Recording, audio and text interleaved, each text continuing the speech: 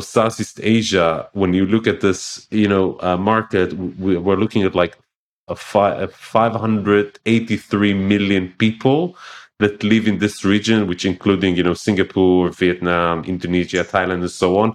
And 400 million people are connected to the internet. And Wow. to your question, why Asia? Because this is kind of like an untapped opportunity about where the next, we call it in Google, the next billion users. The next billion users probably will not come from the US, and they Right. definitely would come from India and Southeast Asia. Welcome to 20-Minute Leaders. Just sit back, relax, and learn from the leaders of today. It's a journey. Each one is different, unique, inspiring. Let's get started.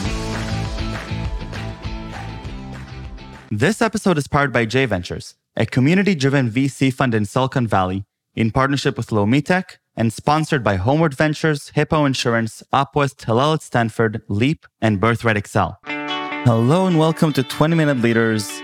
Welcome Yuval Pasov, Regional Partner Lead, managing Google's relationships with the biggest media agencies across Asia.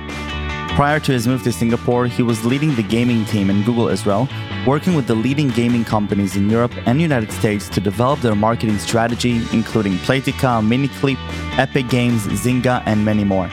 He is also the founder of Game On Asia, the leading podcast in Asia focusing on the mobile gaming ecosystem in Asia. In his free time, he volunteers as a mentor in Google for Startups Southeast Asia Accelerator. Yuval Pasov, welcome to 20-Minute Leaders all the way from Singapore. Finally, I have somebody calling in from Singapore. How are you? I'm great. It's great to be here, and thank you for waking up so early. It's 6:30 for you, right? For this call, I'd wake up much earlier. I'm really excited to get to know you better and get to know your expertise in gaming and in marketing and obviously, you were leading the gaming team in Google Israel. You were working with some incredible companies, working with developing their marketing strategies in Europe and the US, like with Playtika, Miniclip, Epic Games. You're also the founder of Game On Asia, a leading podcast in Asia focused on the mobile gaming ecosystem. I have no idea what the mobile ecosystem for gaming is in Asia, so I'm excited to tackle into that. And today, your regional partner lead, managing Google's relationships with the biggest media agencies across Asia. Way too many things to talk about in the mere span of 20 minutes. So I'd like to dive straight in. When do you discover that you have a passion for gaming? How does that even come about? So actually, I think that from a very young age, as we all discovered the early PCs, and back then we didn't have a lot of mobile games. So then I discovered initially all the different quests and so on. And I think that for a long time, I was really passionate about building games for kids and for more like educational things. But as I studied biomedical engineering, it was really hard for me to find the entry for the gaming ecosystem. But that's something that I managed to do after doing my MBA back in Israel, and actually been accepted to Google, where I started as an industry manager, and then we're leading the mobile gaming team. And when we say leading the mobile gaming team on Google, many people ask me if Google developed games. So I think that we tried in the past. That was not so successful. But most of the work that we're doing in Israel and across the world is more about helping with the marketing strategy and user acquisition for big gaming companies like Playtika, like Plarium, and so on. So this is where I discover kind of like behind the scenes of the gaming ecosystem. And the transition then to Asia and to focus on the Asian ecosystem, how did that come about? So after 5 years in Google in Israel, we were looking more as an adventure for the family, but also a place that we can expand my skills, and Asia looked like an amazing opportunity. And everything is before COVID. That's the whole world changed. But then we moved with my wife and 2 kids, and actually we expanded now with another kid. And Singapore, it's an amazing place to live in. I don't know if you've been in. Have you been in Singapore before? Not yet. No, That's why I'm so excited. Yeah, so Singapore is very similar to Israel in many ways. Similar like population. Actually, Israel built the whole army, intelligence units, and everything in Singapore, and it's super safe. And I think that one of the most exciting things that you can travel, and for Israelis is like you can travel in 1 hour to Thailand, to Bali, and Wow. so many places.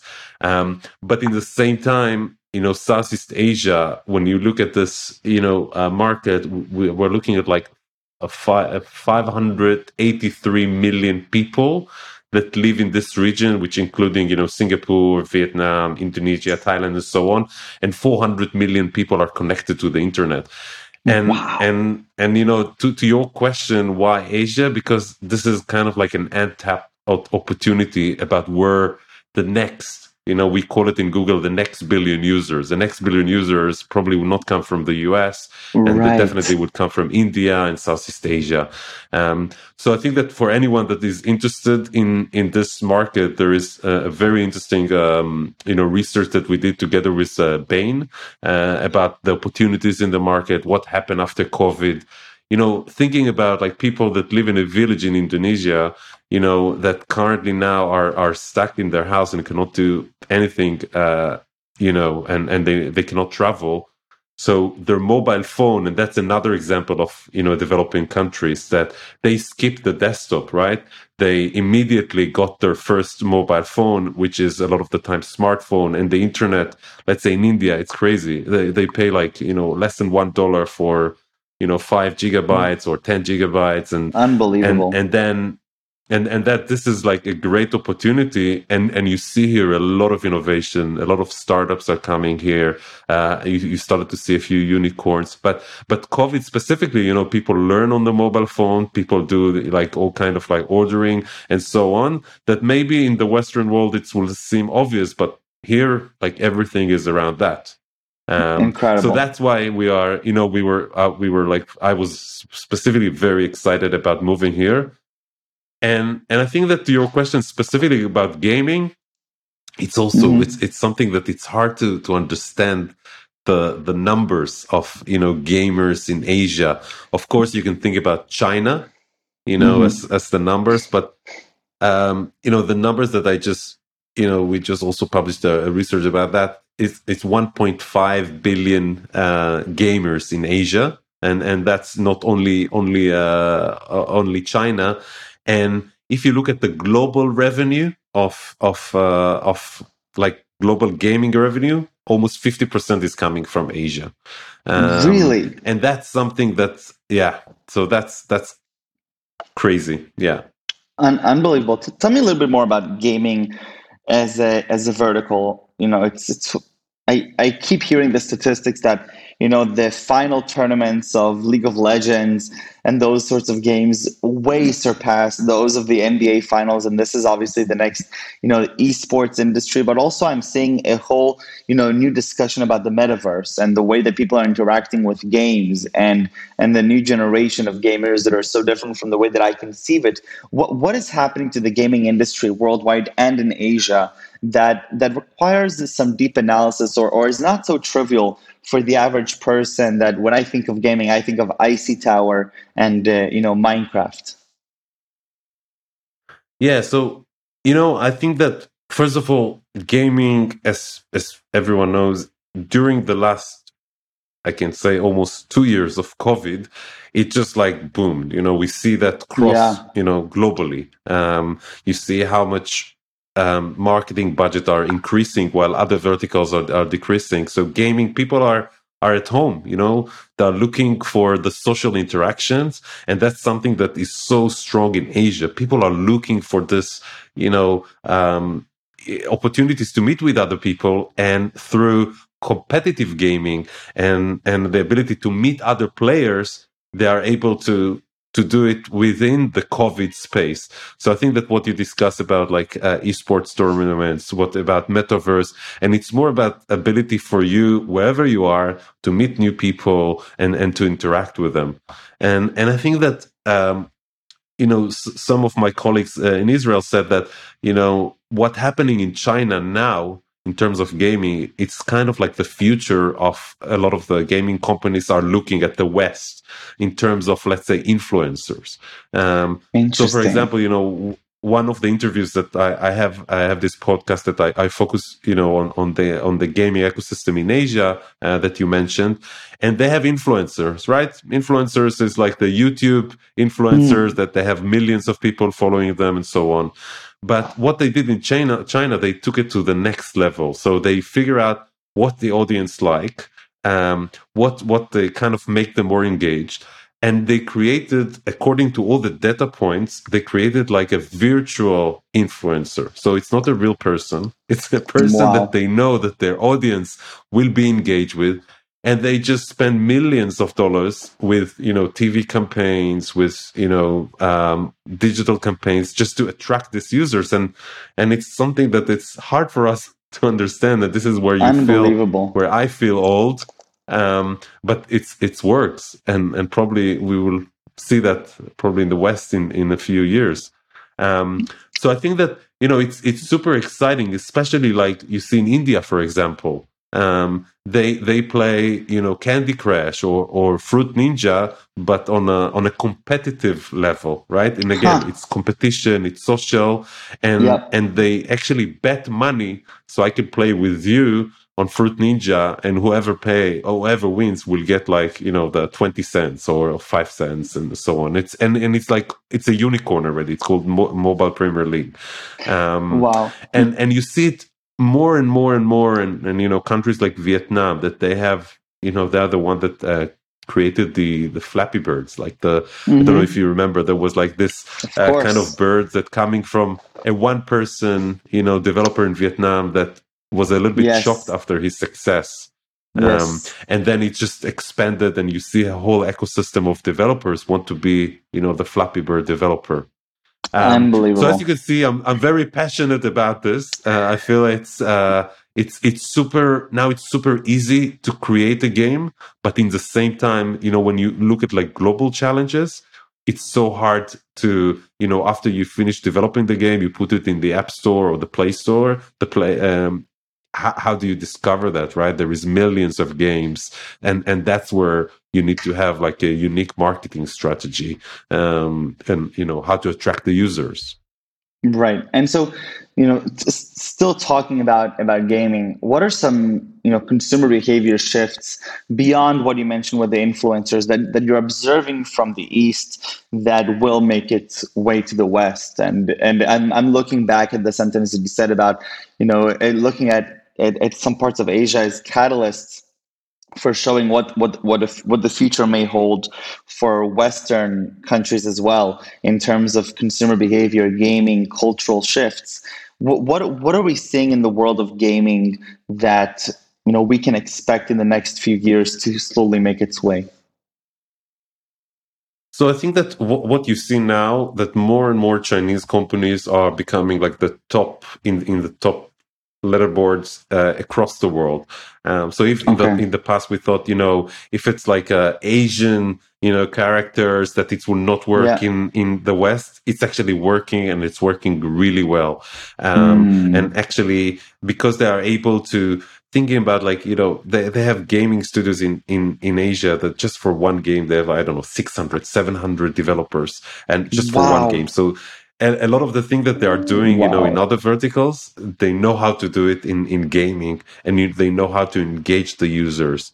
I think that the other thing is, I just had recently a call with the person that leads the gaming team in Korea in Google, and one of the things that he mentioned, it's all the thing around webtoons. Probably, I don't know if you heard about that, web and toon, TOON. No.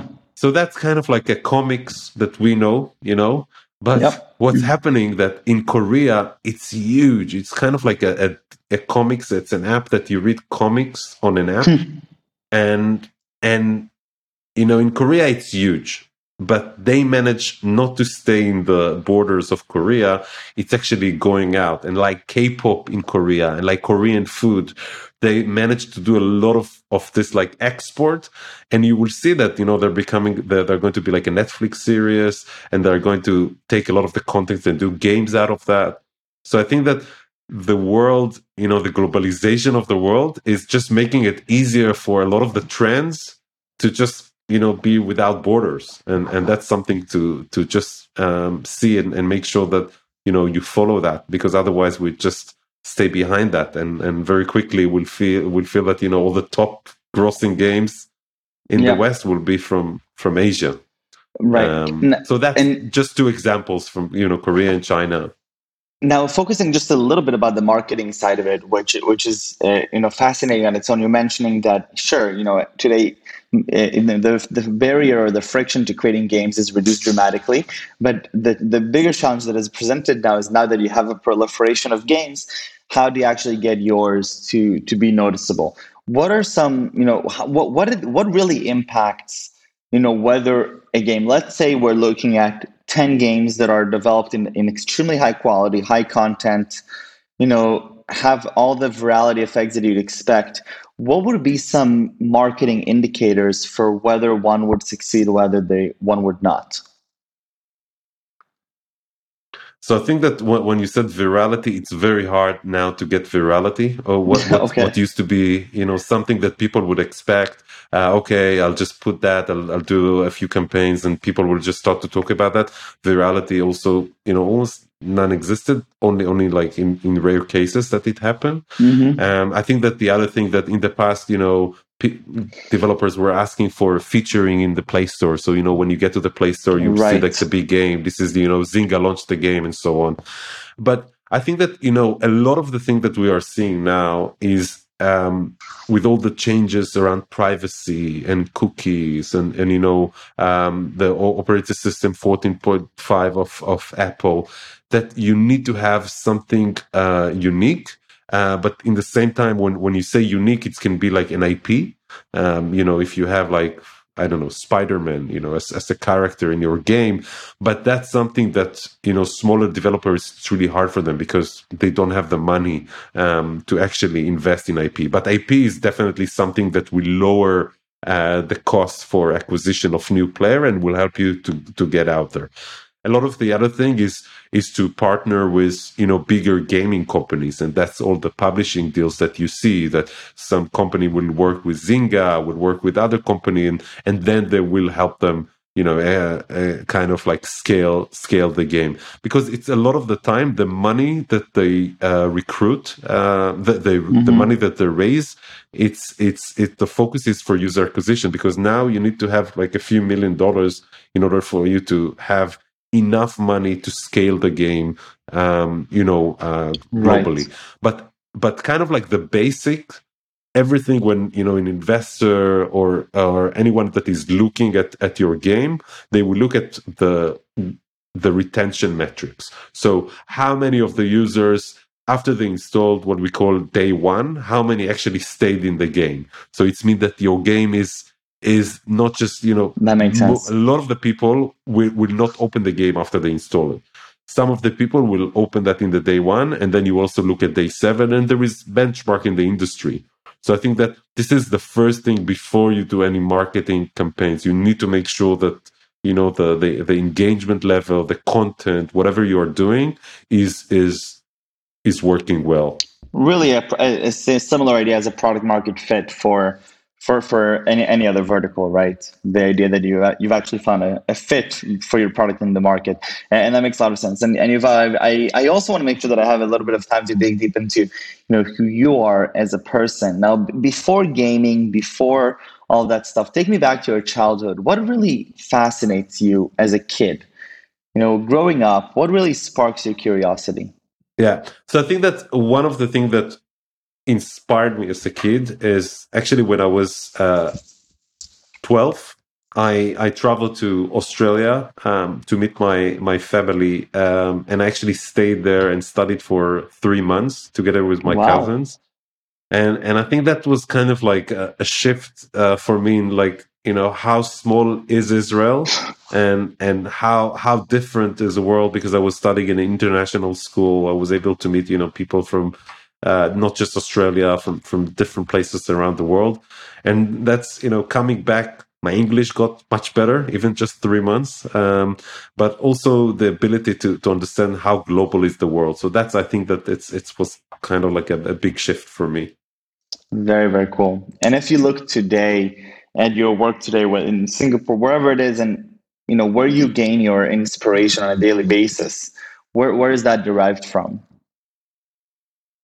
Again, can you repeat that?